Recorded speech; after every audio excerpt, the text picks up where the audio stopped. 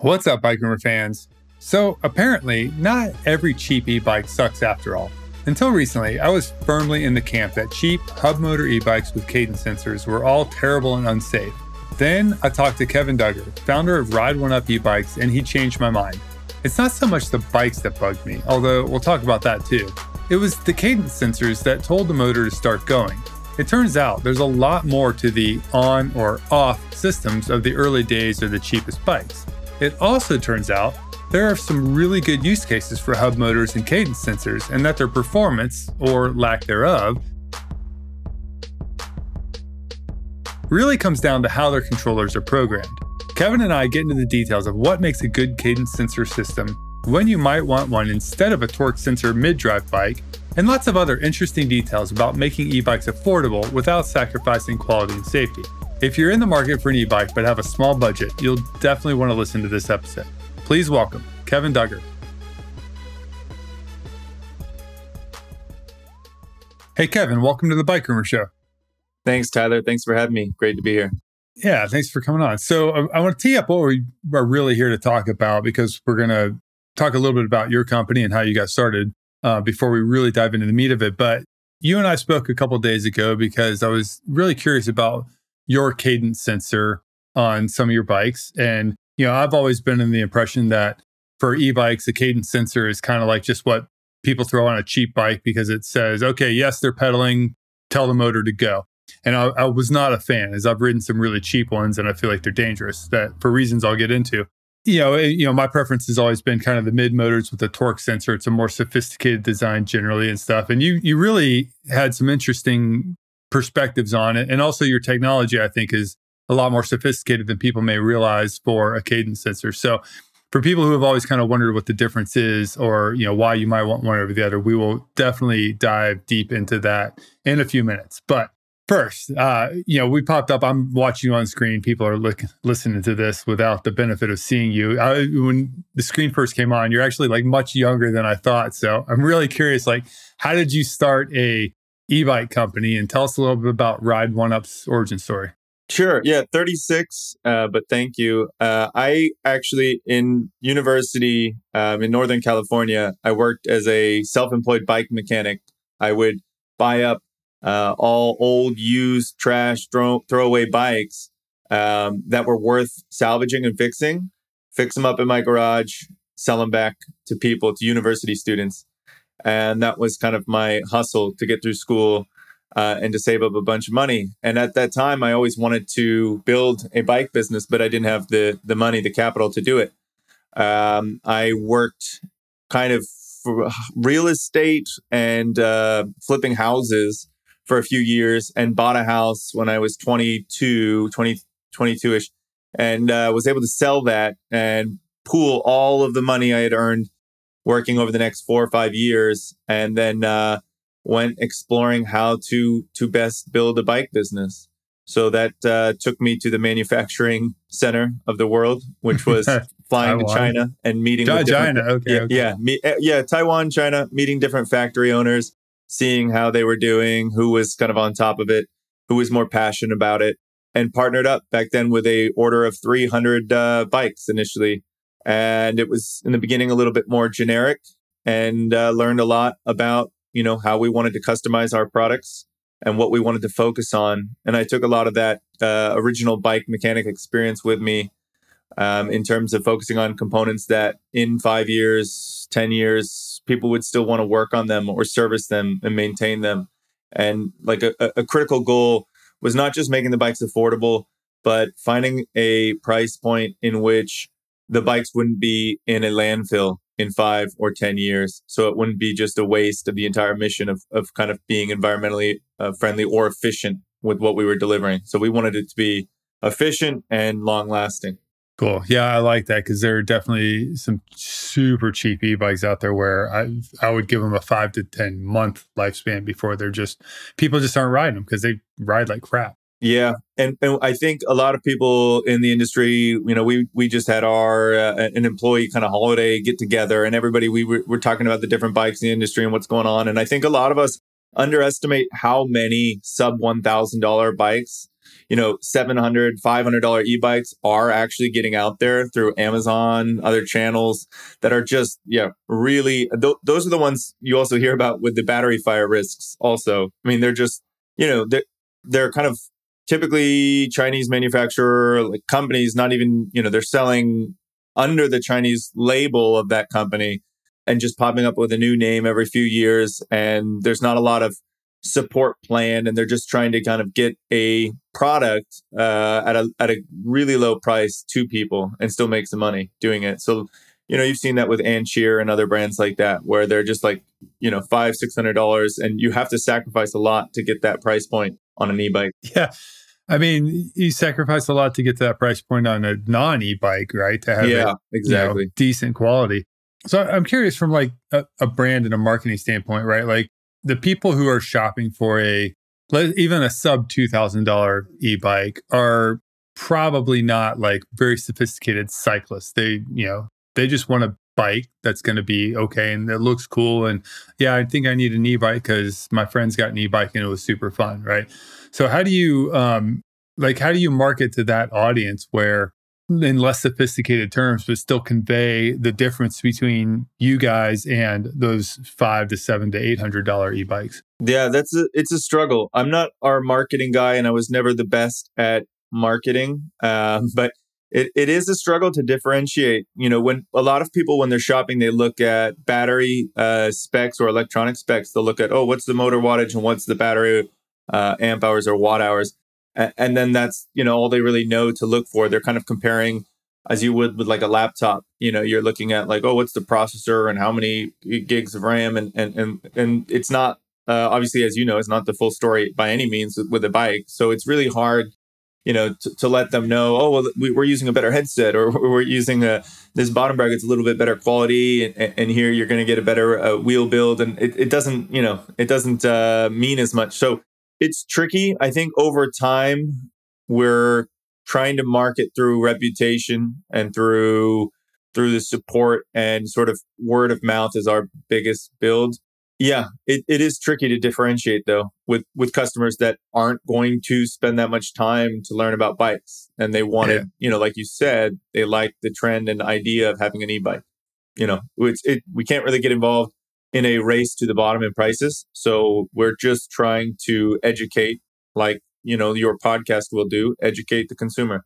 Yeah. Yeah. I think you guys hit a nice, I don't want to say middle ground, because if you look at the price spectrum of some e-bikes going to like $15,000, you're still toward the bottom. But in terms of that middle ground between, like, this is going to sound real, like, I'm not disparaging Ride1Up, but to say like, there's like the cheap stuff, and there's like Ride1Up, and then there's like, the specialized in Treks of the world, right? But in terms of the price point, there's that middle level where it's like a good quality thing, but without all that huge brand name recognition amongst cyclists, right? Yeah. Using air quotes there. Yeah. And I have one of your bikes, and I actually really, really like it. I like when I got it and first rode it and put it together and everything. I was just like, every little step of the process for that I was pleasantly surprised. So I think you guys are doing something really good. Just to step back for a second in terms of like educating people about it, like I just literally just sent in the last chapters for the next Biking for Dummies book. So I got a chance to write that and had a lot of fun with it. And one of my tips was, when you're looking at bikes that, are very affordable, look for any kind of brand name mention for parts, right? And in particular, suspension forks, I think, are a good litmus test, where if you see, suspension fork and that's it, then it's like buyer beware, right? But as soon as the brand cares enough to put like SR Suntour in front of it, or RockShox in front of it, or something, right? Like almost any brand name, it just sort of shows that they have paid attention to the details, and that's a good kind of like indicator that you're probably going to get something a little bit better. Yeah, I would add RockShox on a standard around town bike, probably not cost effective. Simply, in that brand, especially Suntour's more reasonable. But again, it depends on your use. I mean, just RockShox obviously have higher end forks. So if you're doing any sort of trail riding, absolutely. But if you're riding around town and not expecting downhill performance or any type of more intense trail riding, then you might not need it. But yeah, I do definitely agree with the sentiment. Yeah. And I want to give a little kudos to SR Suntour, so I don't want to sound like they're the cheap ones, like they make some incredible forks, and then but I think they trickle down into the price points much lower than they're RockShox or more Fox do. affordable. RockShox doesn't quite go that low. Fox definitely doesn't go that low. But Suntour do have reasonable. I mean, for us, we use quite a few and have used quite a few Suntour forks. So yeah, and the difference between those and the the no name stuff, just in terms of like right out of the box, the amount of play and flex that come from the no name stuff it scares me. I had so much brake shudder on the one that I reviewed like a long time ago. Anyway, so let's talk cadence sensors versus torque sensors. For people who don't know, the cadence sensor literally just says, oh, okay, I'm pedaling. There's motion at the pedals, so let's send some power to the motor. And the torque sensor sees that motion and thinks about, or looks at also like how hard are you pedaling, like how much force are you applying to the pedals. And you guys have a cadence sensor that tries to do a little bit of both, and I'm hoping you can explain that to me. Yeah, so it will not be able to tell you, or it will not be able to pick up, of course, on how hard you're pedaling at all. It just tries to, there's more to it than just turning on and off to determine how to make that ride experience feel more natural. So that's where, it gets complicated. And even when customers have had the experience of a torque versus cadence sensor in the past, it almost makes it more complicated. They're not going to have ridden, 10 or 20 different cadence sensor bikes and compared them to 10 different torque sensor bikes. Most people will have an experience with one or two, and then that's kind of what they will form their opinion on the difference between those two setups is. So, which I did. I'm guilty of that, right? Like I rode some really cheap cadence sensor ones, did not like them at all. And then I got yours and I was like, oh, well, okay. Yeah. And I don't blame you. I would still say torque sensor is going to be a better fit for a performance type rider. Absolutely mountain biking, even just somebody that wants a more natural, organic feel on their bike. They want to be more in control with their legs. They want that feeling of the ride just to be more like a regular bike. Torque sensor is still going to win, almost every time. But with our cadence sensor, I was trying to tell you for a lot of types of riders and use cases, it can be better to have a cadence sensor once it's kind of set up properly, or properly in my eyes, where with ours, we're using a current-based system as opposed to a speed-based system for that cadence sensor. So that simple difference right there is speed-based system, which was used primarily in the past on most cadence sensor bikes, is we're going to have level 1 take you to a set speed. Level 1 of your pedal assist take you to a set speed. Level 5 will take you to, the highest set speed that we set it to. So when you start pedaling, it kind of accelerates you there pretty quickly, tapers off, and is designed to hold you around that speed. And that was fine. Regardless of how fast you're pedaling, right? Yeah. Like you could literally be soft pedaling at 5 RPM. Right. It was unrelated to 20 miles just an hour. Once that cadence sensor was engaged or turned on by the pedals moving forward, that's how it would get you to that speed based on the pedal assist level you had selected in your display. That setting, or that speed-based system, felt unnatural because it was jerky. It would kind of jump you up to a speed and then hold you there, and your legs didn't make much of a difference of what you were doing. So that's one of the many differences in the two. But the speed-based system has started, it's lost a lot of favor, and it's now mostly, or more companies are switching to a current based, which is what we use, which is each level of your pedal assist that you select uses, or you send a specific amount of current or wattage to the motor when you're pedaling. So when it's engaged in one, for example, and almost all of our displays, when it's appropriate, depending on the model, you can customize that amount of wattage at 1 through 5 or 1 through 9 levels of pedal assist. So for us, level 1, for example, would give you 70 watts. And this is a rounded 70 watts because it also varies based on other factors, which we'll get into next. But it would give you 70 watts, for example, whereas level 5 could get you 900 watts of power at peak. And that's, doesn't matter how much you're pedaling, how fast you're pedaling. But what it does is it allows you, say, you're commuting to work, or you're riding up a hill, or whatever it is. But say you're commuting to work, you're going at 20 miles an hour. You want X amount of assist, but you want to kind of vary the amount of leg input you're putting in. You can absolutely do that, and that's kind of the beauty of it is, I can get 300 watts of assistance, and I can still use as much or as little legs as I want. Whereas in a speed-based system, if you use more legs, you would catch up to that speed that it was set at, and it would taper off, and then it would kick back on.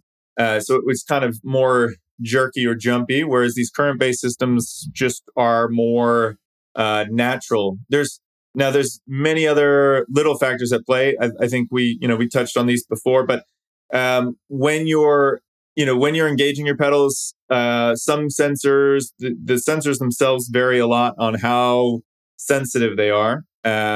You can have the crank spin 5-10 degrees and kick on the pedal assist sensor or the cadence sensor, and then it'll feel maybe too jumpy if it's happening too quickly. And you can have it be where more bike companies are at like the 90 to 180 degrees of rotation. Some are even all like a full rotation, which is kind of way too much, or way too it's just kind of cheap feel. But it's like you don't know when the pedal assist is going to kick in, so it also feels jumpy that way. And then there's how much, then there's the speed or acceleration curve when you're starting to pedal. So you don't want it, obviously you wouldn't want it to go from 0 to 100 of whatever pedal assist level you're in right away. So there's determining or programming that right amount of acceleration curve once you've told the cadence sensor to start going.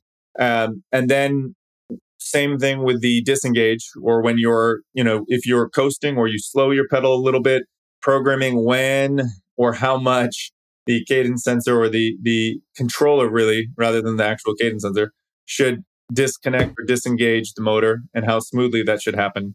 Because, during our, we've been refining this for a while, but when you're coasting and you're, kind of slowing down, and maybe you stop a half pedal at the top, you don't want it to have that jerky sensation where it stops and then it goes again. And especially if you're at a higher level of pedal assist, like level 3 or 3 through 5, and you're getting 400 watts of power just off and then on again, it's going to feel like it's really jolting you forward. So there's a lot of subtleties where it's hard to know how that brand's refine their system and how it's going to feel just by knowing whether it's a cadence or a torque sensor.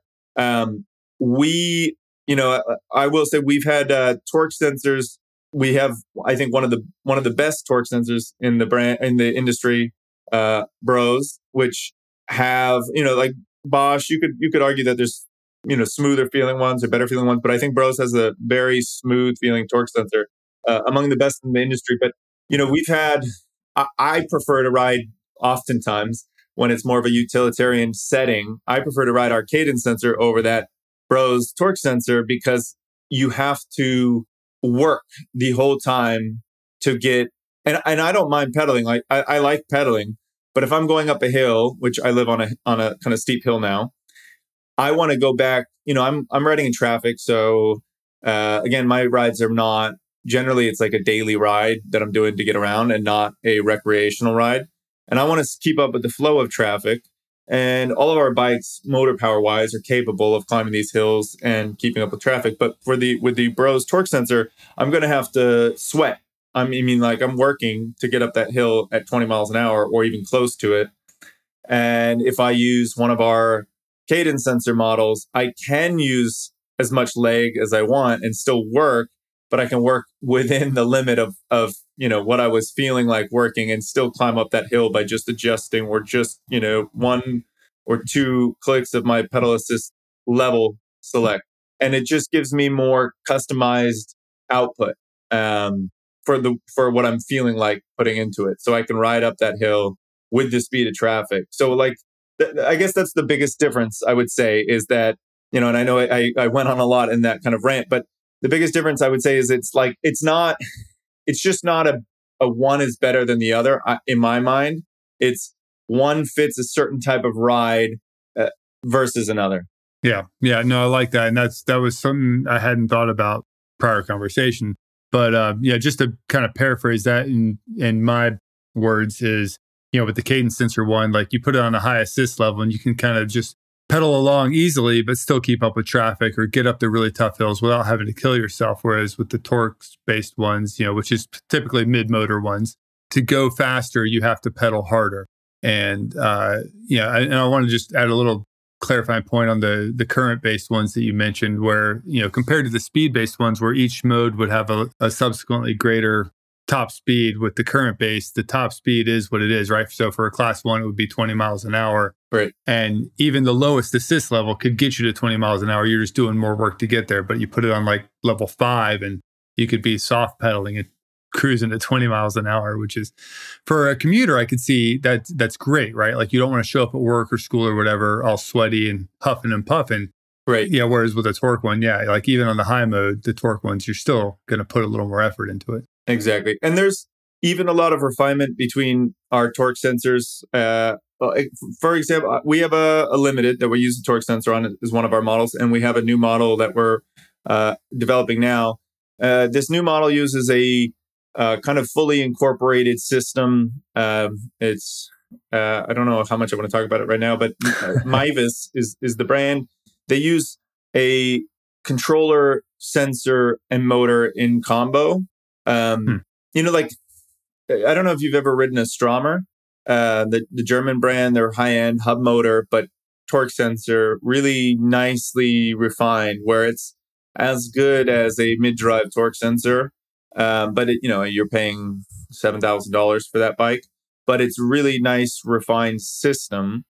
But what we're doing on our limited and even this new model we're working on is on the highest levels, even in the torque sensor system, we want it to be a little bit easier than bros make it to maintain a top speed or a top level of power output. So, you'll have the options to still use a mid level pedal assist, with your torque sensor, where you have to work hard to get up that hill. But we wanted to have, because this was actually a common complaint for users and even a common return reason, is if they don't have that kind of peak output setup where, okay, the highest level 5 generally, or, depends if you're doing what level of pedal assist you're doing. But level 5, if it's not easy to climb up that hill, a lot of people, weaker riders, or just people that, again, didn't want to work that hard. Like you said, you're going to work and you don't want to arrive sweaty. They still have that option to climb up it easier. So we're working on like our limited level 5.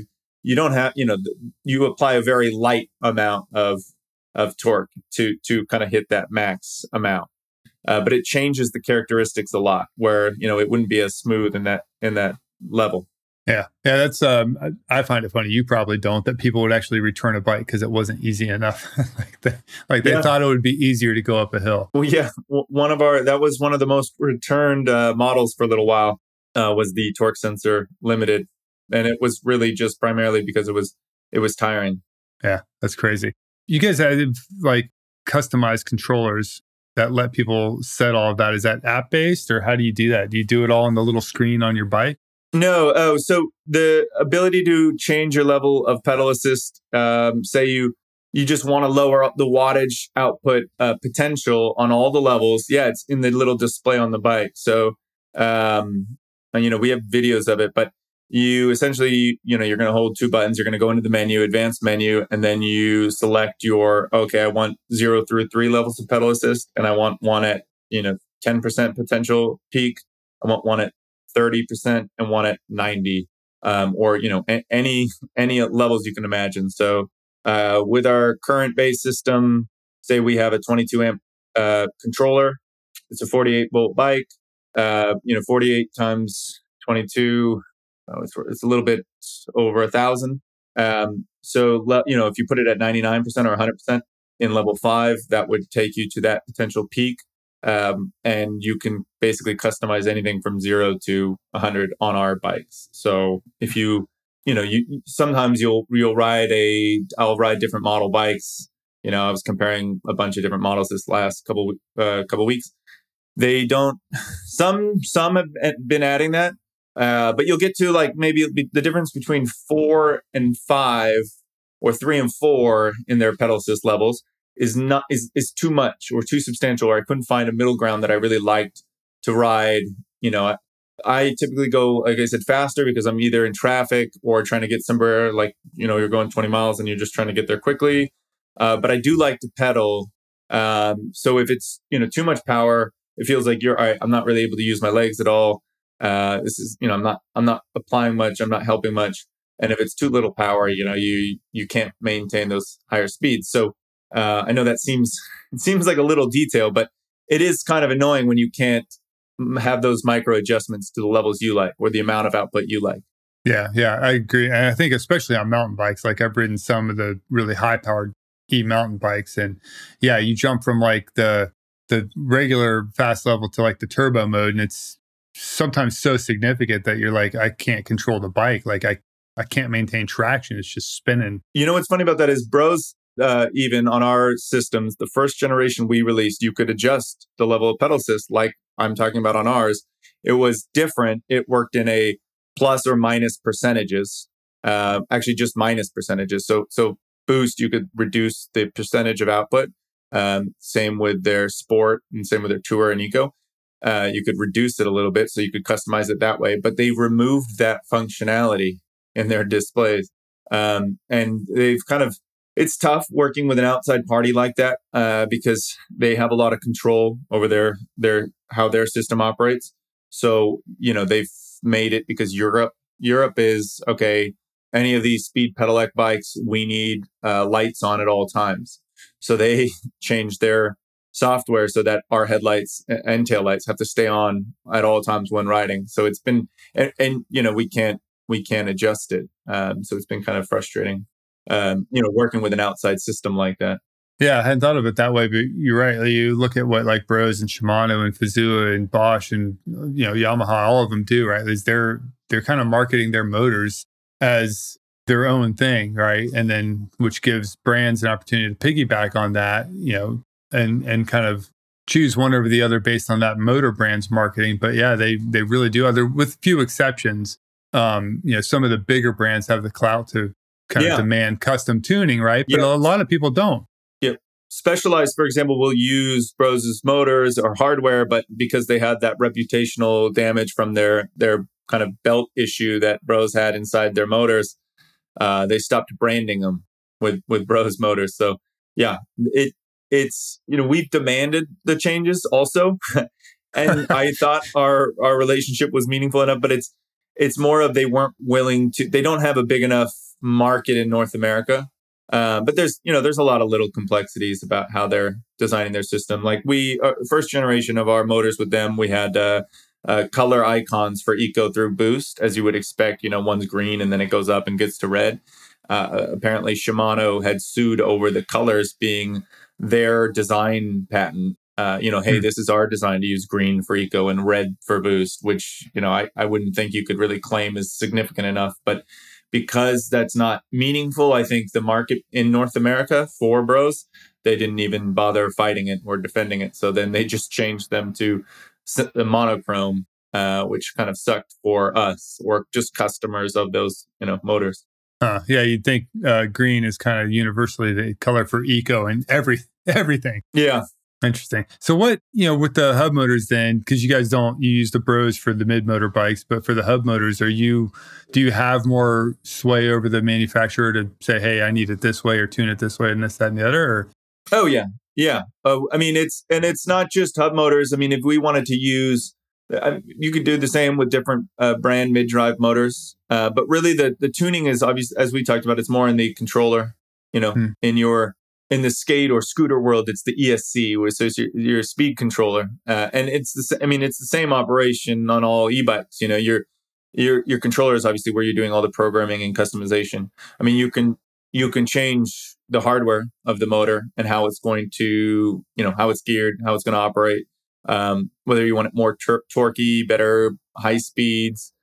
But the controller programming is what is very hidden, or it's hard to disclose, talk about, and advertise how your controller is going to be programmed, the brand. I go look at a lot of other bike companies, websites, and products out there, and they don't talk much about their controller. Understandably so, because it's not really a consumer. It's not an area where they're going to be that informed or even be able to know that much of a difference between a brand or how you've programmed your controller. But we touched on this, but sine wave versus square wave in controllers makes a big difference for the smoothness as well of the motor application. And what's the difference between those? Yeah, so what's it's the nutshell version? How it's inverting that current, and in a sine wave controller, in short, it's operating more like a dimmer, whereas a square wave controller is more of an on-off, and it's those waves are more gradual, and so it's applying the power in a more smooth way. So sine wave controllers are more efficient. They're more efficient, more expensive, but they are also smoother in that power application. So like the cheap bikes that you get on where like you literally touch the pedals and it just lurches forward, that would be like a square wave because it's but there's power still, on. A sine wave could still lurch forward depending on how you program that controller, but it has definitely more ability to apply smoother power. It also is more efficient and quieter too. One of the other things you see with square wave controllers is the motors become a little bit louder. That's one of the big differences. I think in a lot of the cheap e-bikes that people have a terrible, going back to why people think cadence is so much worse than torque. In many cases, even still with a really nice cadence sensor, if you're mountain biking, a torque sensor is just going to be better for you.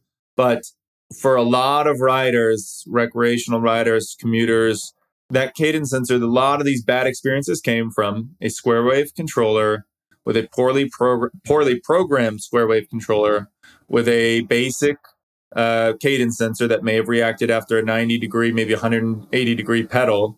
And the disengage would be another 90, 180 degree. So it's going to carry you forward for longer. And we were guilty of this too in the beginning with some of our bikes where it wasn't as refined as it should have been. And it led to people having a really negative perception of cadence sensors overall. Whereas, that's not the entirety of the story.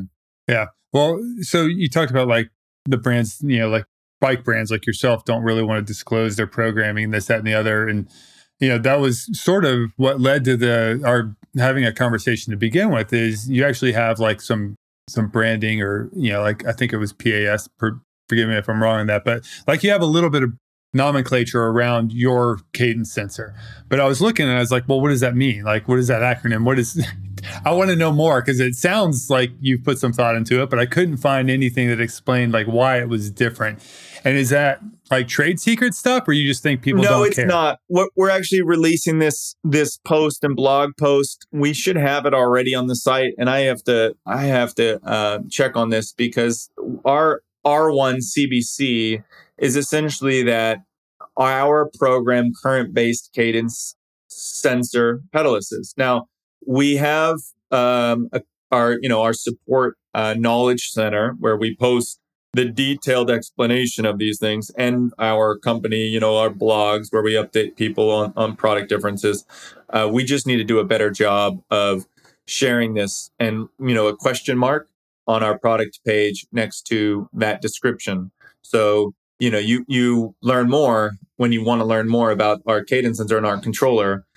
So we take you to that explanation, and so we do need to do a better job, embedding educational or informational videos as well as descriptions on what makes our pedal assist and what makes our cadence sensor different than others, other than video reviews where people talk about how it feels. Because that's our job, is, as you talked about in the beginning of this call, was how do you educate people? Why are you buying? What's the difference between buying this $1,000 e-bike and the $700 e-bike? And this is a perfect example of we can't expect you can't write R1 CBC not explain what the difference is and then expect consumers to be educated. Yeah. Yeah. I mean, it works sometimes, right? It makes it sound fancy, but one of my dad's favorite sayings was, if you can't dazzle them with brilliance, baffle them with bullshit. And I think there's a lot of that going on in the marketing world, not just in bike industry, but I much prefer it when there's some brilliance to dazzle behind the scenes. Yeah. We just need to work on our information and finding a way to get it. The thing is that people get overwhelmed. I mean, if you're not, you're not coming from the bike industry or you're not that savvy and you kind of just want to know that you're getting a good deal and that you're not getting ripped off and that you're going to get like the experience that you would expect. That's where we need to make that understanding the information a little bit easier. Yeah. Like, just kind of teaching people as they're looking through your site, like guiding them to the point where they realize that here's why I should care, right? Like, here's what I need to pay attention to, and just exactly educating them on what they need to look at, which I think, it becomes, you become the partner they trust now because you explain why they need to know this, that, and the other. Exactly. Which I guess all boils down to that's what content marketing is, right? Yeah. Cool. Is there anything I didn't ask about like cadence or torque sensors that you find fascinating, as you've kind of built these up over the years of your brand? Well, we touched on most important things. I think hub versus mid-drive, we didn't really talk about. I think generally torque sense, I mean, most mid-drives, I don't know of a cadence sensor mid-drive that exists. So when mid-drives are going to apply the power in a slightly smoother way since it's going through your drivetrain. It's going to almost inherently be a little bit more natural than a hub motor. However, like I mentioned with Stromer and this Miva system that we're working on, and our limit is not quite there. But there are models in which your torque sensor hub motor system can integrate pretty well and still feel pretty natural. I mean, quite natural. And again, this is a bit early for me to be able to talk about that Miva system that we have in the works, but there are like Stromer is just a perfect case study of there are good ways to have a feel that's very similar to a mid-drive torque sensor on a hub motor. And it's why that's important. I mean, not again, mid-drive's not for everyone, and a hub motor certainly not for everyone. But it just depends on the type of riding, the type of use you want. In many cases, I think hub motors are preferable. It just depends what type of riding you would do. So you would never suggest a hub motor for somebody doing off-road or kind of mountain bike style riding. But for around town, even for light adventure riding, hub motors can be perfectly fine. Yeah. What is the biggest challenge you find in bringing a good quality bike to market at an affordable price, right? And I'm saying like sub 2,000. Customer demands, I guess, is we have a number of those bikes. I think we have a number of really good quality bikes, sub 2,000. And it depends what level of components you want to consider good quality. Like I talked about at the start of this call, which was, I would refurbish 20-year-old Bianchis, 20-year-old Trek Giant specialized bikes and sell them back to college students. And those bikes could last another 5-10 years, depending on how you maintain them. And I think they're good quality, right? But those were using rim brakes, they were using really kind of basic components at times, but they were still built to a quality that I think stands the test of time or that works. It just doesn't have the tech that a lot of people demand. So when you get into, and this belts aren't necessarily that expensive, but there's newer trends that everybody kind of wants, where they want a belt drive system and they want an IGH and they want like all of these special features that aren't always, they're not necessary, and they don't, they can be. I mean, it's debatable whether they're all necessary, but nowadays, obviously, everybody's buying hydraulic brakes, right? Nobody wants, so I guess one of the issues is getting all of those added features that usually come with a premium, and still getting the rest, the core and the meat and the potatoes of the bike at a good componentry level, at a high level. The costs start to go up. But like I said, I think we do have a number of good quality bikes. I would say the other really hard part, if you want to stay under 2,000 and have that good level of componentry, is battery size and power of the bike. Larger batteries. It shifts the design and people do, obviously they want more range. They want a bigger battery in my world. I mean, this also depends what type of riding you're doing. If you look at the traditional bike industry style mountain bike or road bikes that they're designing, they're trying to go 500 watt hour packs, actually anywhere from 300 watt hour packs to 800 watt hour packs. And then anything above that, they try to sell you an add-on pack to kind of add your range. And that it makes sense. A lot of customers in our space and that D2C and more just recreational riding e-bikes want even more. But it changes your ride and your feel. And the only two that we go above a 48 volt 15 amp hour pack, which roughly like 700 watt hours. The only two that we go above that are bikes that are like 80 pounds and they're fully equipped as such. They're bigger tires, they're bigger frames, they've got more functional brakes. And a lot of it is like the increasing that battery size. It's kind of like those like backyard builder mentality of bikes. When you increase like the battery size, if you don't increase the safety capabilities or the other like aspects of the bike, it's like you're kind of undersizing the bike for the amount of battery weight. And same with the motor. If you're going to put on a more substantial motor, you're going to add a little bit of weight there. So you're changing the build overall, and all of those things, including like package size and bike overall product weight, are increasing the overall deliverable cost to a customer.